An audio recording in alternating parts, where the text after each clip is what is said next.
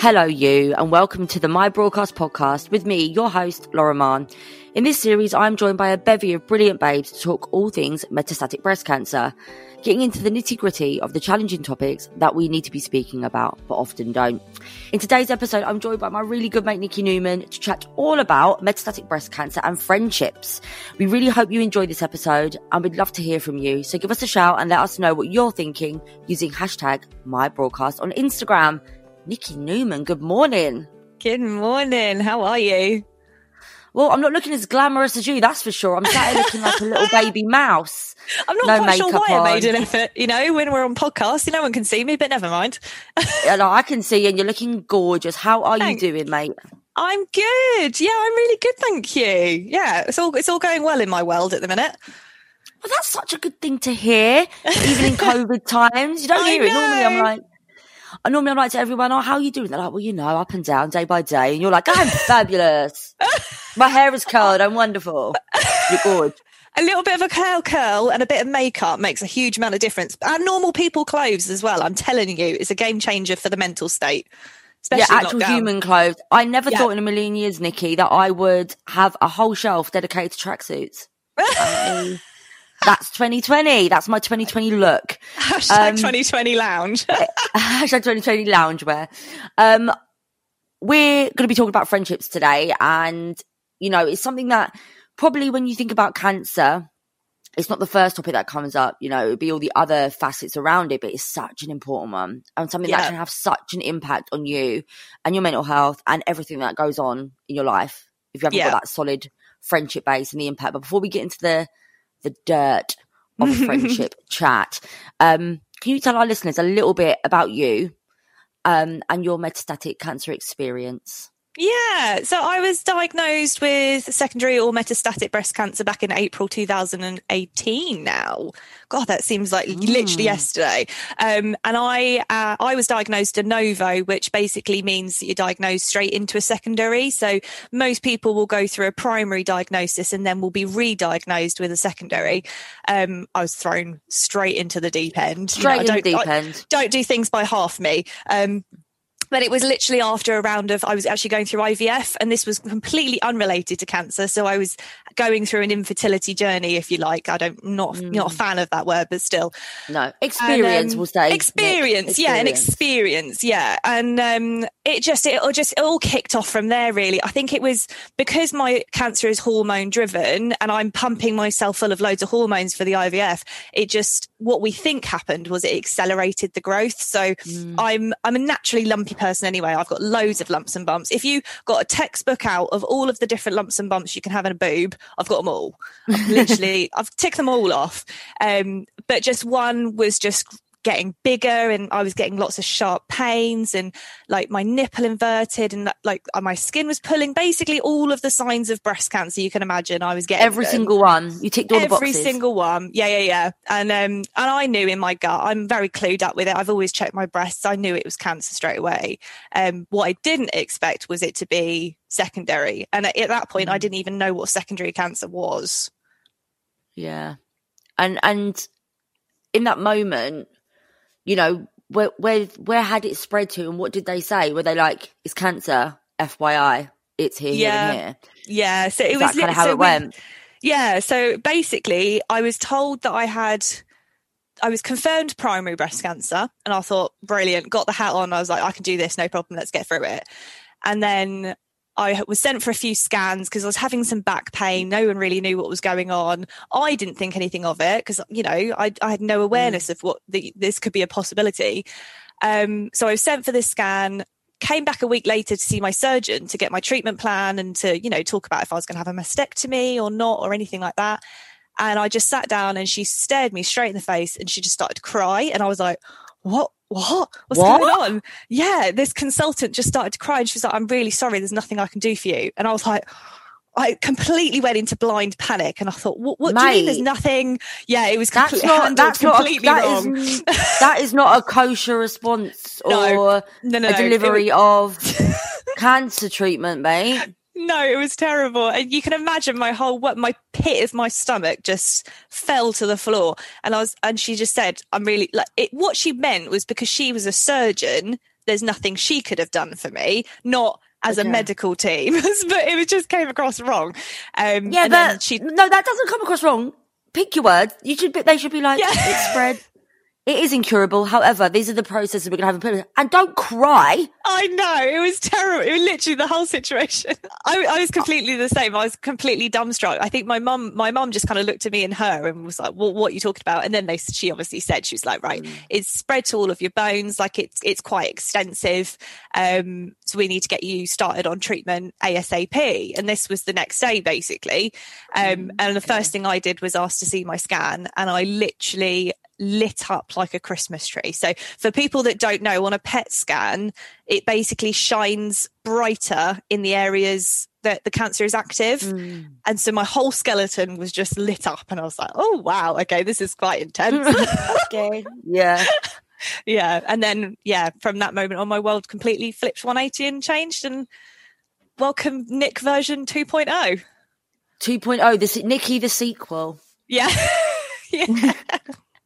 But you didn't just get diagnosed, Nick. Like, for you, you're a young woman, a very young woman to be diagnosed, and especially with a secondary diagnosis, you went off then and couldn't find women like you, and you created something quite special. The lovely Laura. Do you want to tell our listeners a little bit about that? Yeah, of course. So it was one, and you're totally right. When you're first diagnosed with cancer, you're thrown into this world of complete loneliness. No one else in the world has got what you've got. No one else is, in your mind, no one else is experiencing or going through what you're going through. And it took me probably a good 3 or 4 months before I found someone on social media that was going through the same thing I was and who was living well. And that was the first time I had a glimmer of hope that, okay, maybe I can deal with this. Maybe I can still live with this. And then I started to go to a few, cancer events and meet a few people. And I came across Laura. Now, Laura is basically exactly the same age as me, same diagnosis. We both don't have children and both really wanted them and now can't. And she felt the same. She was like, it took me so long to find you. And it's one of those things. If you're diagnosed, you want someone to immediately pick you up and make you feel that you can do it and show you that you can do it. And so we just crazily came up with this idea of starting a page on social media, and we call it Secondary Sisters. And it is a place for people to go. We share stories of other people thriving with this diagnosis. We share easy, basic information, not only for patients, which we've had feedback from patients to say that no one had ever explained how an MRI machine works. And it's simple things like this that can help the process be a little bit easier, but not only for patients, but for the general public, friends and family as well, to understand it a little bit more. Because I think, a lot of the time that side of things is very much left out. All the information gets offloaded onto the patient and not onto the people that surround us and support us. So it's true. And then you get asked all the questions in life, don't you? You get asked, the first question is, do you want to go for a coffee? I never got invited out for so much coffee in my life the minute I got diagnosed with cancer. I'm like, okay, so this is a thing. And then it's all the questions, isn't it? Yeah. And it's a huge amount of pressure as well when you're trying to, you're trying to digest this news and to make sense of it in your head. The last thing you want to be doing is explaining it to over and over and over again. It's mentally draining. So we hope that space gives a little bit of, helps as much as it can. Yeah, I agree. I think it's always good. My brother became my social secretary. So any questions got fielded to my poor younger brother, who just had to answer everyone's questions for me. But I was like, I've got cancer. You can do that. That's a minor. You can do that. You can do that. And we're talking about friendships on the podcast today. And being a young woman, your life does revolve around your friends. Your social life is like key. And it, all of a sudden you stop becoming, whatever. Like for me, I was like the party girl. I was like always the loudest one in the room. Shock. Never. Me. And then all of a sudden I became cancer patient. Your label kind of switches, and it's a really hard thing to navigate. And, when I got diagnosed with cancer, I had a few friends who kind of knew what was going on. So they'd been texting me throughout the day to find out what was happening. And it was just as simple as a text back going, it's not good news, meet me down the pub, basically. But how did you go about telling your friends? And what did it feel like in the lead up to it? Because for me, I didn't really have a lead up, because I just literally just went, I've got cancer, come to the pub. Was there a lead up, and how did it feel?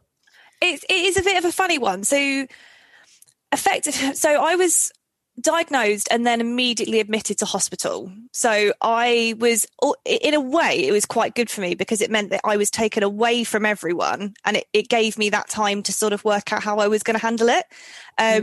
What I had probably a handful. So my friend, like my best friends and my family were the only people that came into the hospital. And I was very clear about that. I was like, I do not want visitors. I need to work this out for myself.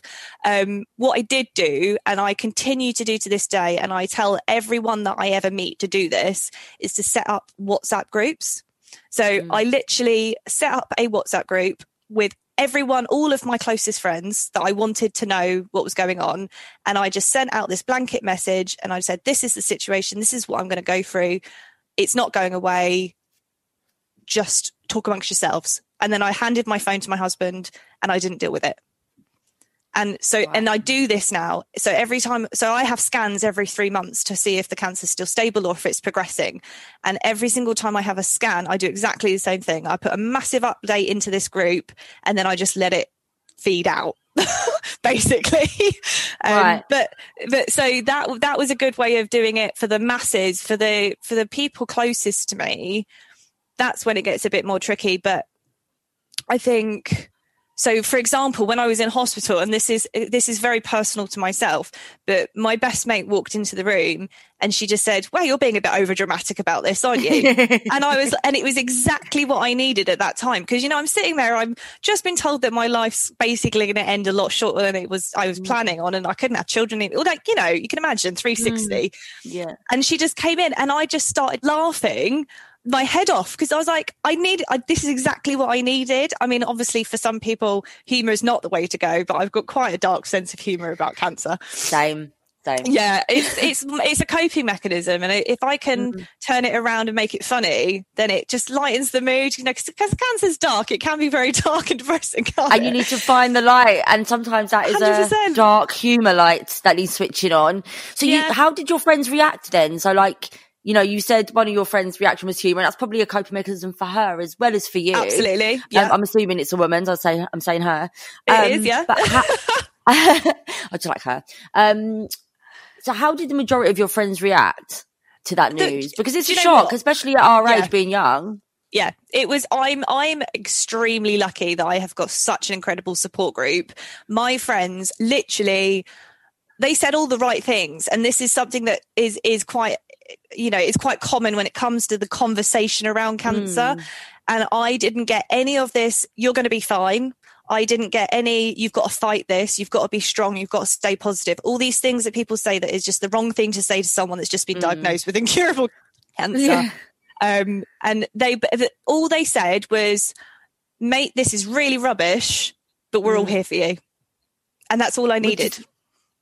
That is all you need. I think everyone's automatic reaction if someone loves you, because my mum does it now. If there's anything I ring mum for, she wants to fix it.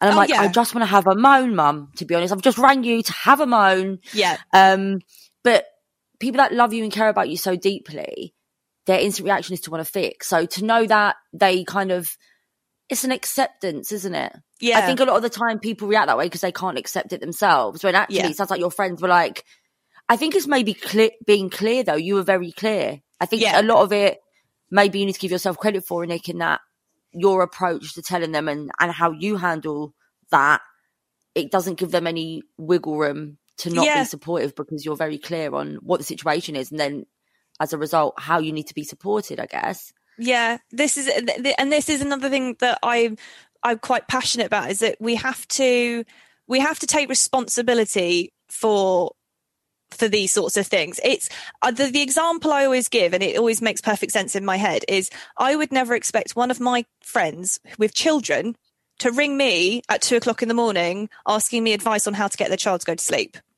I don't have children. How would I understand that? So you can't expect people to know what to do or what to say to you unless you give them the guidance and give them the boundary. Do you know what I mean? So it's, you've got, this is where the cancer crew comes in as well, is that, I would never ring my mates at 2:00 in the morning when I'm up and I'm in excruciating pain because my bones are hurting, they'll never understand that. So this is where, and I know we haven't spoken about this yet, but it's so important to have that separation between your cancer muggles, as I call them, the pre-cancer people, and your cancer crew. Because they get it, and they get it on levels that no one else will ever will. And also you don't want the other people to get it, because it means they would have experienced it. And you're like, it's fine that you don't know what this is about, because it means it means you've had cancer, or, you know, living with it. And we don't want anyone to do that. It's also really, really important, I think, myself, to have that separation between your cancer world and your world in a way. So, you know, like, another coping mechanism that I've set with my cancer muggle friends, if you like, is, you know, when we meet up and we do things, I know it's very difficult at the minute with COVID, but, you know, when we are meeting up and doing things, I've set an unwritten rule where the first 5 minutes we'll chat about cancer. It'll be, right, how are you doing? What's going on with treatment? We'll see you later, scan, you know, are your blood's okay? And then we don't talk about it again. And it means that old Nick can come, not old Nick, but, no, you know, you can be you. You can be Nikki, not... Because you get a label, don't you? The minute you have cancer, it's like that becomes your label, and it becomes the one that's at the forefront of everything. So, you know, it'd be like, Nick, she's got great hair, she's really funny, like all these things about yourself. And then, but the first thing people go, oh, that's Nikki, she's got cancer. It's like the first thing, isn't it? Yeah. And it's so nice to be able to create that boundary and go, oh, you know, like this is the 5 minutes I've got cancer. The rest of the time I'm Nikki. Yeah. And I think that's such an important separation to make, and good on you for doing it, I think, so soon as well, mate, because like I'm 4 years down the line since my diagnosis as a primary, and I've only just started to go, I don't actually want to talk about my cancer, thanks very much. And I say, like, can you just hear that, my cancer, as if I've still got it? Yeah, because it's such a big part of my world still. So I've just started to change the language around it. So for you to have done that from a really early standpoint, I think credit to you, friend. Oh, really thank you. Do you know what? No, it's a good boundary to set.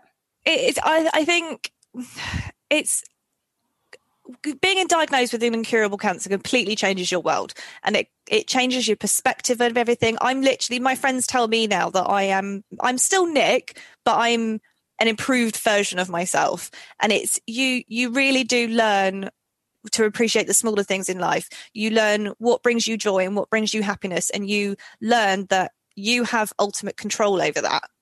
So, you know, if you're someone, or you're going through, you know, and this goes for anything in life, this doesn't even have to be specific to cancer. If you've got something in your world that's not bringing you joy, that's not making you happy, change it. You have the power to do that. And I think that's probably one of my major lessons that I've learned through this whole thing. And it's the same with friends. It's the same with friends. If you've got people in your world that are not, so, you know, they're not there for you. You know, a friend in my eyes is someone that I can ring at 1 o'clock in the morning and say I need them, and they'll come. Yeah.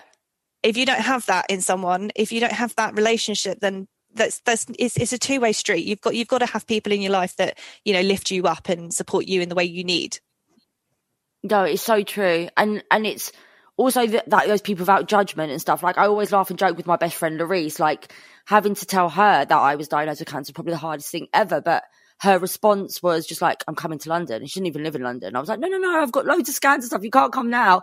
And those are the people in life you need. You don't need the people that, you know, I think cancer does a really good job of whittling away the chaff almost, like, you know what I mean? Yeah. Separating the wheat from the chaff and just going, these are the people that matter, and this is who are important. Because, as you said, if you've got people around you who aren't serving your higher good, it's a wasted energy. And when you've been through something and are going through something like a cancer diagnosis, where you're very hyper aware of your mortality and your time on this planet, you want to make sure you're spending it right with people who are good for you. And because at the end of the day, when it all boils down to it, it's all about connection, isn't it? It's all about love. For sure. So you want those people. Are there any people in your friendship groups that surprised you with their reactions, good or bad?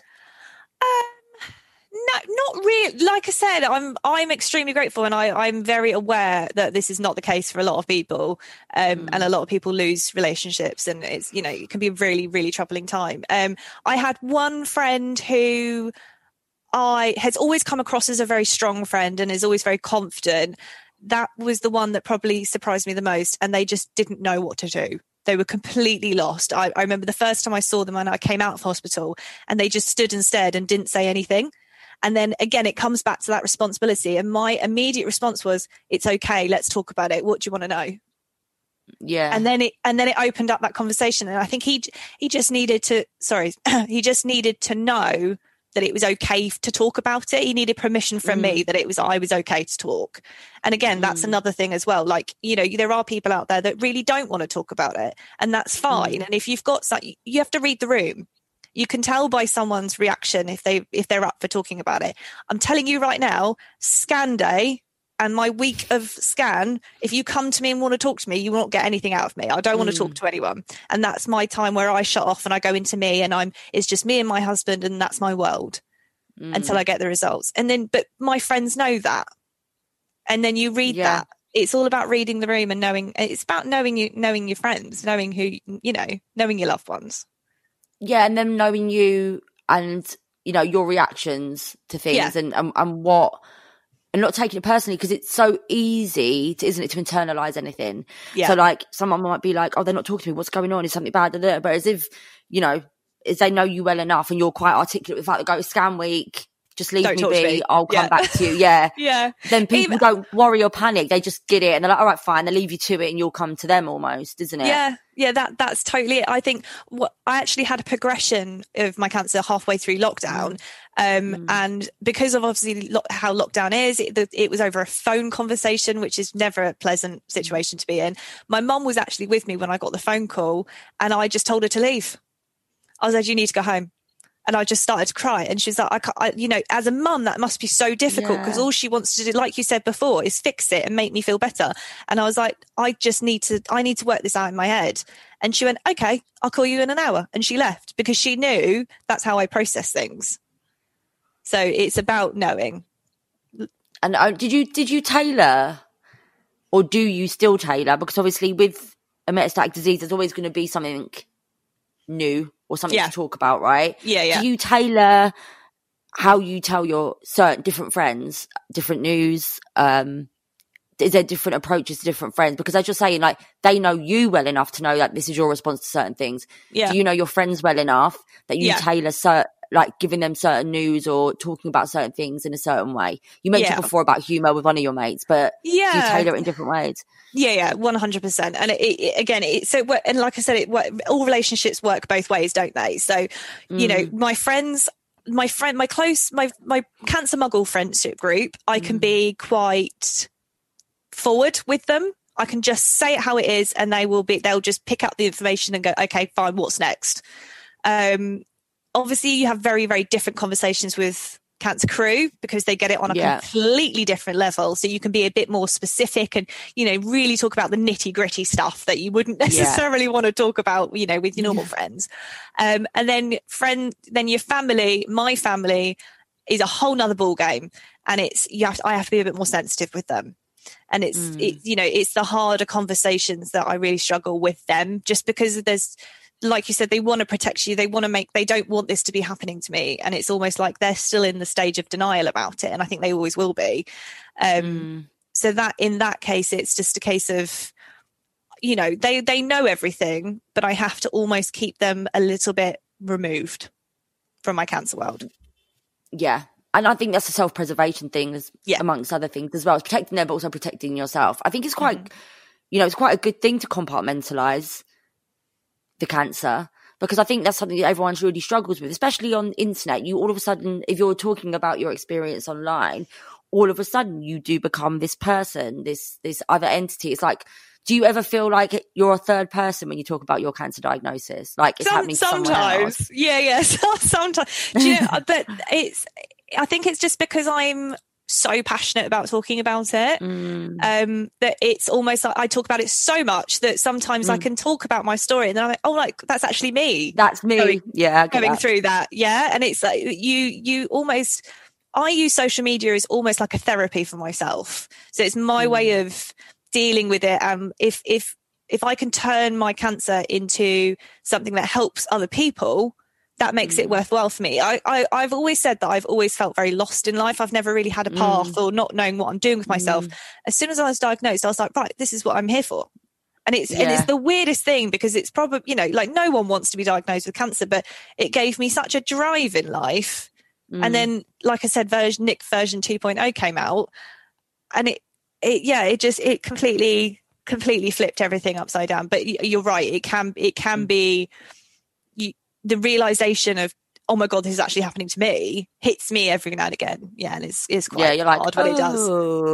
Yeah. I had a moment the other night, and I just literally, I had a moment the other day, and it was about 3:00 in the morning, and I just sat in bed and I was crying my heart out. And I was like, oh my God, this is actually happening. And like, I'm going to die in a few years' time. And I was like, okay, that's fine. And then, do you know, I felt this massive release, and I was like, wow, okay, I really actually needed to do that. And I think a lot of the time people forget and think that by crying and letting all this negativity out is a bad thing. And it's not. I see it as a really good thing. It was a massive release. Oh, it's a healing. It's a healing, isn't it? It's acknowledging that, you know, it's a release. That's what crying is. Yeah. You know, same as having a burp, really. It's an emotional burp. Yeah, totally.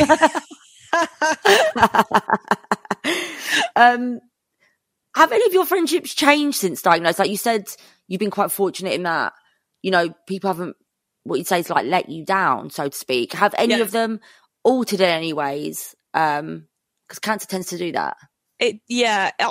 No is the simple answer. Okay.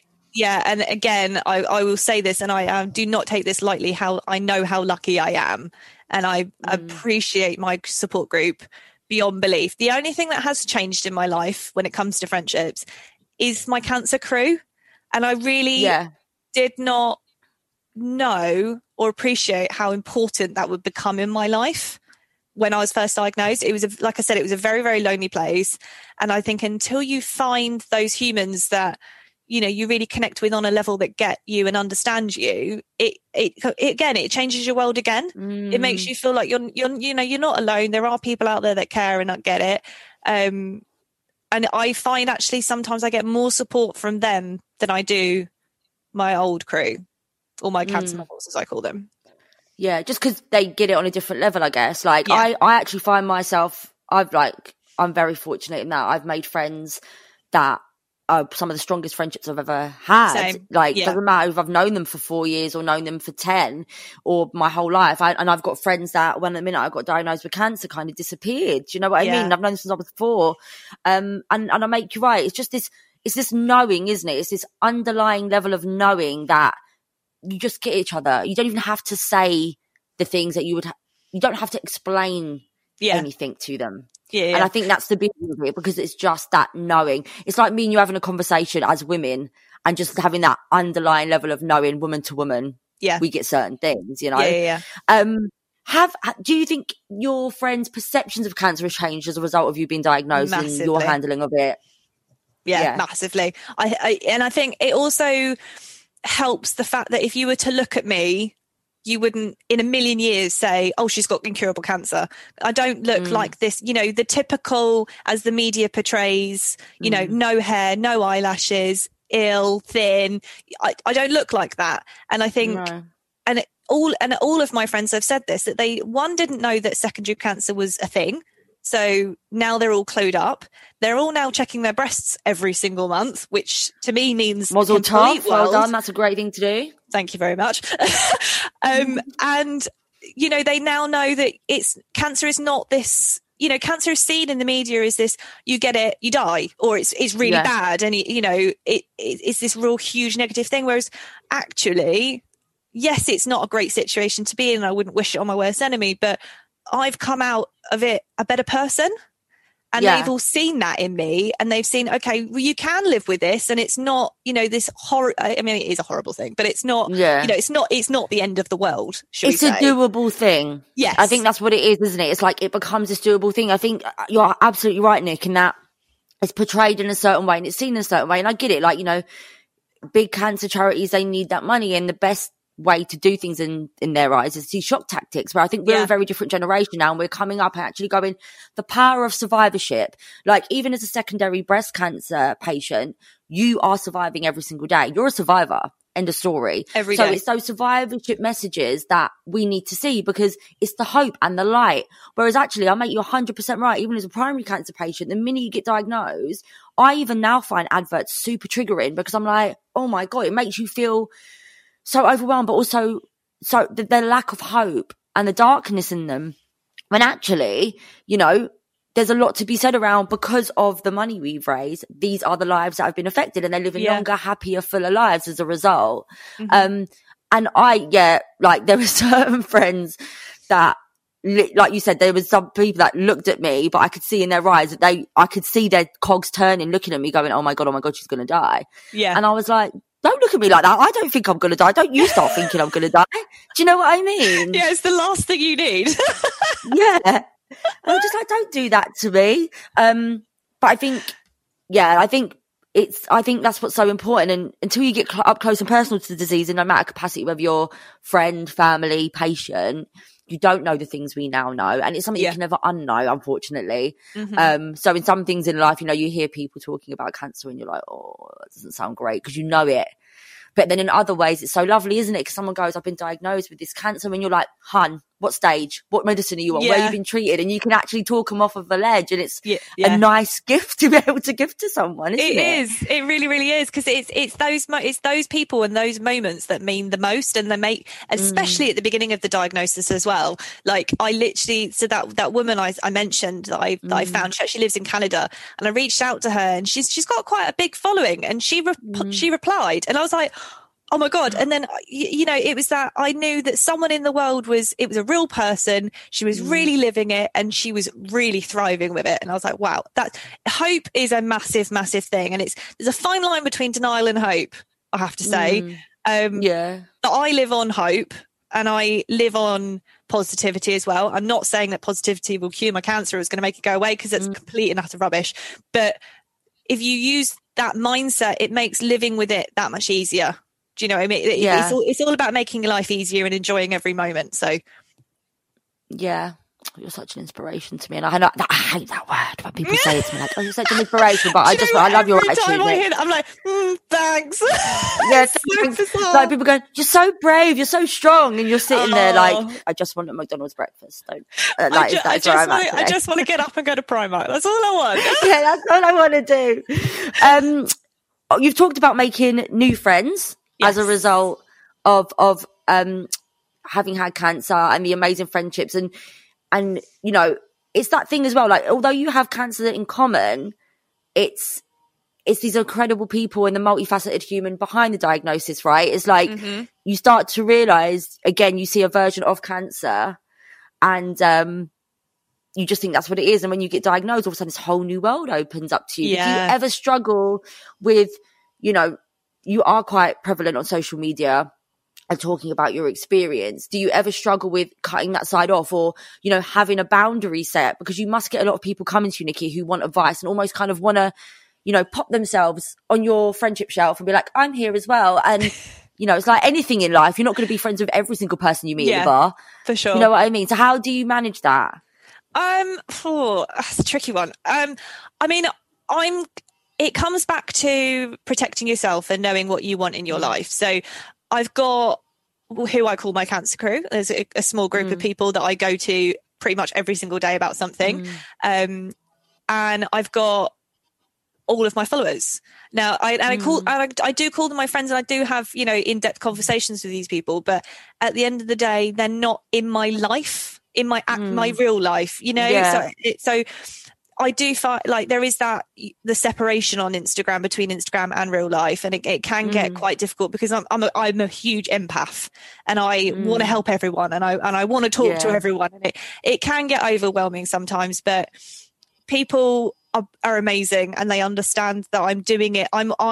It's my trauma that I'm reliving and I'm talking about, and I think I'm very lucky that my following understand that. And so, you know, every now and again I'll put out, right, I'm having a day off. I'm just going to switch off my phone, and people are amazing about that. And I think if you're, and this is where it comes down to anything in life, if you're open and forefront and honest, and you show your truth, people respond to that, and they'll understand that and respond respectively to that. So as long as you have clear boundaries and you're truthful, you know, you can't go far wrong. No, it's true. And it's good to hold that space and own that space and go, this is me today. Please do not slide into my DMs with your stuff. Because I'm not, I don't have the capacity for it. Yeah. I've kind of just doing this whole thing at the minute where I'm trying to, you know, for my own mental health I'm very privileged that I'm able to step back from it because I'm living cancer free, touch wood.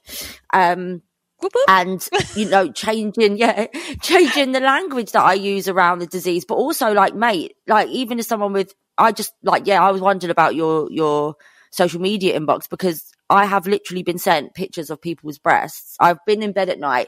You know what it's like. You can't sleep. Last thing I do before I go to bed is just check my messages and check my Instagram inbox. And I have literally been sent pictures of people's boobs multiple times going, is this cancer? Yeah, me too. And yeah. And it's a lot, right, to hold. And I think also, like you said, like me and you will get it as people who have been in cancer and understand the well. But, you know, to your mates, they'll be like, pardon? I'm like, yeah, like I'm not a GP and someone's sending this to me. And like, because you're an empath, you do feel like you want to help someone. And literally you can do is go, I don't know what to tell you, mate. You need to go to your GP. That is what you have to do, though. That is, we're not GPs. We're here to provide a light and a bit of hope perhaps to people and to help and you know, and to raise awareness and all these other things that we do on social media, but we're not doctors. And even doctors on Instagram can't give advice on Instagram. So if doctors can't give advice, we can't give advice.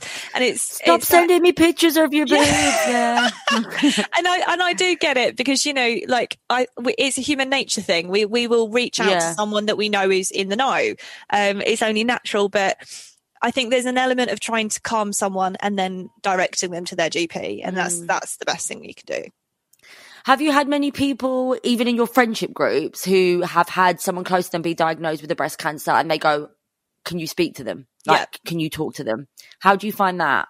I don't mind that because it like I said a bit before, I do find that, you know, talking about my life and living with cancer is my therapy, and it's not the same for everyone, you know, like, you know, and I'm not saying that you should do this or whatever, but like I went onto my unit where I'm treated at my hospital for my regular bloods that I have every 3 weeks. And my lead nurse came up to me and she said, Nick, we've had someone diagnosed yesterday with secondaries. She's very young. Can you go and talk to her? And I immediately went, yes, of course. And went into this room. Her and her mum are sitting there. Hi, mum. Hi, dada. And we sat there for an hour. And I left. She immediately put a smile on her face. And she felt that she had someone that she could connect with. And then I left feeling like I'd helped someone. And that fact, again, it comes back to having this diagnosis. I can help people. And that's all I want to do. And it gives it a purpose, rather than just being this disease that I've got to deal with every day. Yeah, but is it a sense of almost like, rather than being a victim of your circumstances, like being a master of your own destiny kind of vibe? 100%. Yeah. I'm not, I don't get me wrong. I have my moments where I'm like, oh, woe me. I can't believe this is happening. La, la, la. But that's probably 2% of my life. I do try as much as I possibly can to make every situation into a positive. You can with everything. You just have to find the way. Yeah, or your way, isn't it? It's so individual. Like 100%. Everyone has such different ways of dealing with things, don't they? Yeah. And like you said, there's some days where someone could come to me and be like, oh, so-and-so's been diagnosed, or someone close to me is like, can you talk to them about it? And I'm like, yeah, sure. And there's sometimes when someone just gives someone my number and I get a message and it's like, I've been diagnosed with cancer, so gave me a number. And I'm like, whoa, like literally, I'm just literally sat here eating biscuits and a cup of tea watching a film. I wasn't in cancer mode then. Yeah. And it is important, isn't it, to separate the cancer mode from Nikki. And like, you've done such a great job of that, I think, in articulating that with your friends. And as you said, there isn't anyone really who surprised you in that respect. But if they did, how do you think you would handle it? Like if someone all of a sudden like became fixated on it or distanced themselves, like how do you think you'd manage it? I would just tell him. Yeah. I'm quite outspoken these days in a nice way. No time to waste. You're like, just saying how it is, love. But this is exactly the point. You know, like if I had the rest of my life to live, I would probably be a bit blasé about it and just sort of brush it off and go, okay, haha. But I don't. I've got very limited years on this earth, and I do not want to spend them beating around the bush. It's quite straightforward. If someone does something wrong or says something incorrect that upsets me, or is not the right language to you, I'll just call them out. Not in a bad way, but if you've got the right people, this is where it comes back to the friendship again. If you've got the right people around you, they will understand that. Yeah. So if someone does come up to me, I think one of my friends once did say, "Oh, well, the classic. Oh, you could walk out into the road and get hit by a bus tomorrow." It's the classic line that everyone uses, and I immediately called her out and I said, "Yeah, but you don't know that's going to happen. I know I'm going to die early." I have been hit by a cancer-shaped bus. Yeah. What are you talking about? Yeah. Do you know what I mean? Yeah. I've been hit by the bus, mate. I've been hit by it. It's already happened. It's already gone past twice. I ran around. And then immediately she's like, okay, I'd never thought about it that way before. So if you don't teach people these things, and you don't say how you're feeling or what it means to you, how are they meant to know? Has anyone ever told you you've got the good cancer? Oh, so many times. Oh, it's breast cancer that's got a really high survival rate. I'm like, absolutely not. Yeah, that's a classic. Absolute classic. It is a classic, isn't it? But do you know what? I told myself that as well for a really long time. Yeah. And I actually stopped doing it post-treatment because I was just a bit like, you're really devaluing the trauma you've been through and the experience of what you've been through by doing that, because I don't think any cancer is a good cancer or a diet. It's more positive in the respect, especially as people who have hormone driven cancers, that there are, more targeted options for you, and that, we know so much about them. But it's not an easy ride. And it's that kind of almost that feeling of dismissal. But I know with my friends who said that to me, like you said, it was coming from a place of, it was them. It was a projection of their emotions, wasn't it? Like, of them going, they had to tell themselves that for me because they were worried for me. Yeah. And there is what I really love, Nick, the way you talk about setting your boundaries, is people often think of boundary setting as a very confrontational thing. Mm-hmm. And it's not at all. It's not aggy. It's not. Oh no, I am the least aggressive confrontational person you'll ever meet. If anyone ever has a problem with me, I'm like, oh, I'm really sorry. I hate it. So yeah, it's really, really not. It's really not. And it's such an important message. Like, I wish I'd sussed that a lot sooner, the boundary setting thing, and being able to go, actually, hun, like, this is how it needs to be for me. And it's, like you said, it's the way you hold yourself and the way you articulate that is the response you'll get from your friends and family around you, right? Like, so with that in mind, before we leave you, because I don't want to leave you, I can sit and talk to you all day long. We can talk for England, can't we? We can, and we do. These are the things that happen. What's the advice you would give to someone who has a friend or a loved one? I guess there's two parts of this. Firstly, what advice would you give to a friend or loved one whose friend or loved one has been diagnosed with metastatic breast cancer? But then also the second part is, I'd like to know, in terms of what would you give someone, advice would you give someone who's been diagnosed in how to handle their friends? Okay, so first one, what advice? Sorry, there were so many. It came out of my mouth and I was like, that's a lot. You've just asked like 5 questions. Sorry, you do know, yeah. Chemo brain's not. It's a real thing, Laws. Yeah, it's a lot. It's like it's early. It's an early morning thing. At the end of the week, it's not. I need more coffee for this amount of questions. Right. What was the first? Sorry. The first question is, what advice would you give to someone who has a friend or family member or loved one who's been diagnosed with metastatic breast cancer? What advice would you give them on how to best support them? Okay. Easy. And I say this all the time. First things first is don't try and fix it. It's a rubbish situation.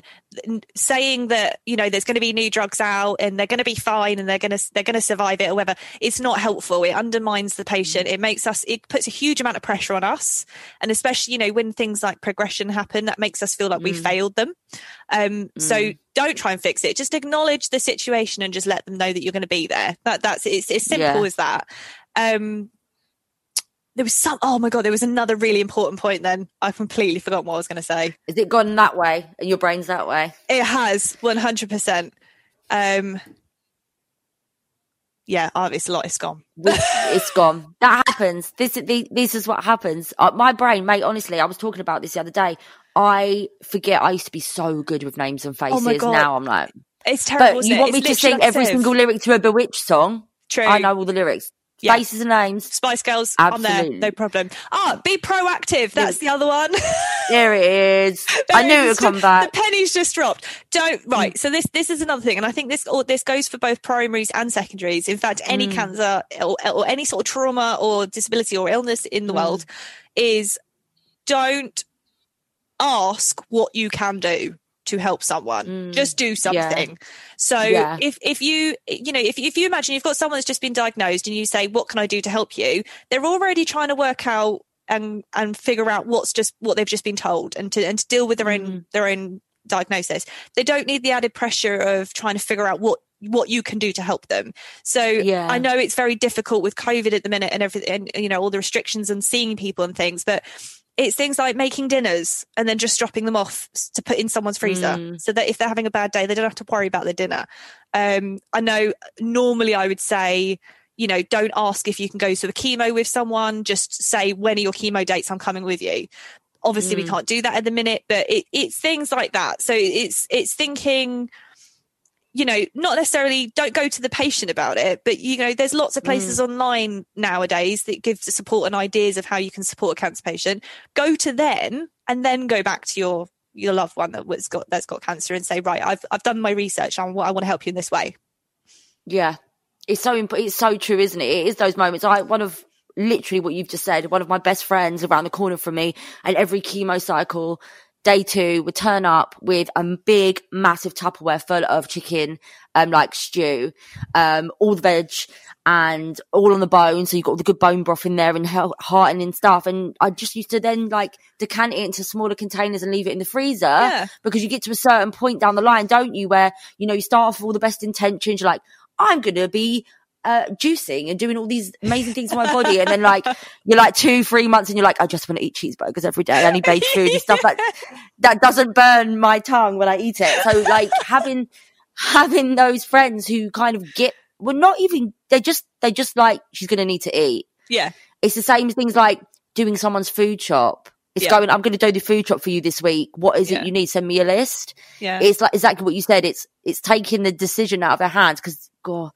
it's not nice when you have to make those decisions, is it? It's like, what can I do for you? It's like, take it all away. Because you feel like a burden as well. If someone says, what can I do for you? And you say, I'd really love it if you could do my weekly shop. You feel then you're putting something on someone else. And it's not, it's not a nice feeling. Or it could be a game you play. Someone's like, what can I do for you? It's like, actually, I really need a flight booking to Tanzania. I'd like to go to Maldives for 2 weeks, all inclusive. Thanks. test the friendship to push it to the edge. How far can I push this card? How much do you love me, really? And in terms of someone who has been diagnosed with metastatic breast cancer, or any cancer really, I think you're a really good example of how to manage friendships. Like, what advice would you give straight out the park, for someone to help manage and set boundaries in their friendships when they've been diagnosed? What are the key 2 points? Okay, the first thing I would say is protect yourself. And I think a lot of people immediately go, I've got to make sure everyone around me is okay. At the end of the day, you're the one going through it. So protect yourself. You've got to do what's right for you. So if that means shutting off from everyone for 2 weeks, that's what you do. If that's going to make you, deal with anything in a better way. The second thing that I always tell people that are diagnosed with a primary or a secondary, mainly secondaries more, but I do feel it's relevant to both, is look up the 7 stages of grief. Okay. Now, it's a really important tool. It's the first thing that my nurse told me, and it basically lists all of the emotions and all the feelings you're going to go through when you go through a new diagnosis. And in fact, it actually applies to progressions as well. And by doing that, it means that you can understand your own feelings and process information in a healthy way, with knowing how to do that. And then in turn, if you're in a good place, it means that you can then communicate with other people in a better way. Because, if let's say you're in the anger stage of the 7 stages, if you then don't tell your loved ones that you're in that stage and you start lashing out, it can be taken the wrong way. So yeah, learn those or look up those stages and tell your friends and family to do that too. Because also I think this is another thing as well, is that, you know, when we are diagnosed with a cancer diagnosis, it's not just us that get diagnosed, it's everyone in our world, and those people have to process that trauma too. It's a slightly different trauma, but it's still a trauma. So that's my biggest piece of advice, and I tell everyone to do that. It's so important, isn't it? Because people don't realise it. When someone says, like, what does it feel like being diagnosed? I'm like, well, first of all, it's like your world falls out from beneath you. But second of all, it is a bereavement. Yeah. It's a grief. Loss. And I don't think people talk about that enough. You know what I mean? I think people are so focused on the getting through, or, you know, getting cracking on like treatments or a plan, that people forget that it is a bereavement. And like, I slept in my mum's bed for 2 weeks pretty much. Like, I wanted to be in my mum's bed. I regressed. But I understand now, looking back, that I needed that, because it is a form of, like, it is a grieving for a life that you had, for a future that may not be there. And I think that is a really, really valuable, valid thing to instruct someone, and very practical as well, mate, because, yeah, I don't think enough people realise that what you go through, it is a grief. It is grief. Yeah. It is. And explaining that to friends and family as well, because they're going through a grief too. They don't really see it like that, do they? Because I think, oh, it's not me that's going through it. But no. And it was the first thing I said. I was like, why do I need to look up the 7 stages of grief? No one's died, and it's not about death. It's about, like you said, it's about a loss. Yeah. And even with a primary diagnosis as well. And I think there's this huge pressure on a primary when they get through to just carry on as normal, and it's not. Your life will change forever, and it's you do, and so it doesn't matter what trauma, what illness, disability you're going through. If you have a massive change in your life, it could even be breaking up with a boyfriend. Oh yeah, those 7 stages of grief are still going to come in handy. It's one of the most powerful tools I've ever come across. You're so wise, Nikki Newman. You're very wise. I've taken so many learnings from you today. It's been such a pleasure to talk to you, and I really do feel like everyone who's listening to this will not only feel heard and relate, but I think you've given some really valuable tools and to-dos for people to actually manage and cope, rather than talking around it. So thank you for being so open and candid about your experience with your friends. It's been thank you. I just hope it helps. That's literally all I want in life, is just to help other people, make everyone else's life a little bit easier. So I hope I do that. Where's a halo, someone? Can you just pass me hang on, I'll just my wings are being steamed out the back. Sorry. I'll go get them in a minute. Thank you so much for having this chat with me today. And if people want to find you and they want to find the work you're doing with Secondary Sisters, where can they find you? So I'm basically mainly on Instagram. So Secondary Sisters is at secondary.sisters. And then my personal page is knickknacklou on Instagram. You can hear more from me and another metastatic breast cancer babe in the next episode. You can also listen to more episodes on the Furthermore website, furthermore.life, and all of your usual podcast places. And if you do know someone that you think would benefit from this series, please do let them know about it, and share your feedback on Instagram using hashtag #MyBroadcast. So until then, thank you so much for being here, and goodbye. This podcast is brought to you by ASI Europe Limited.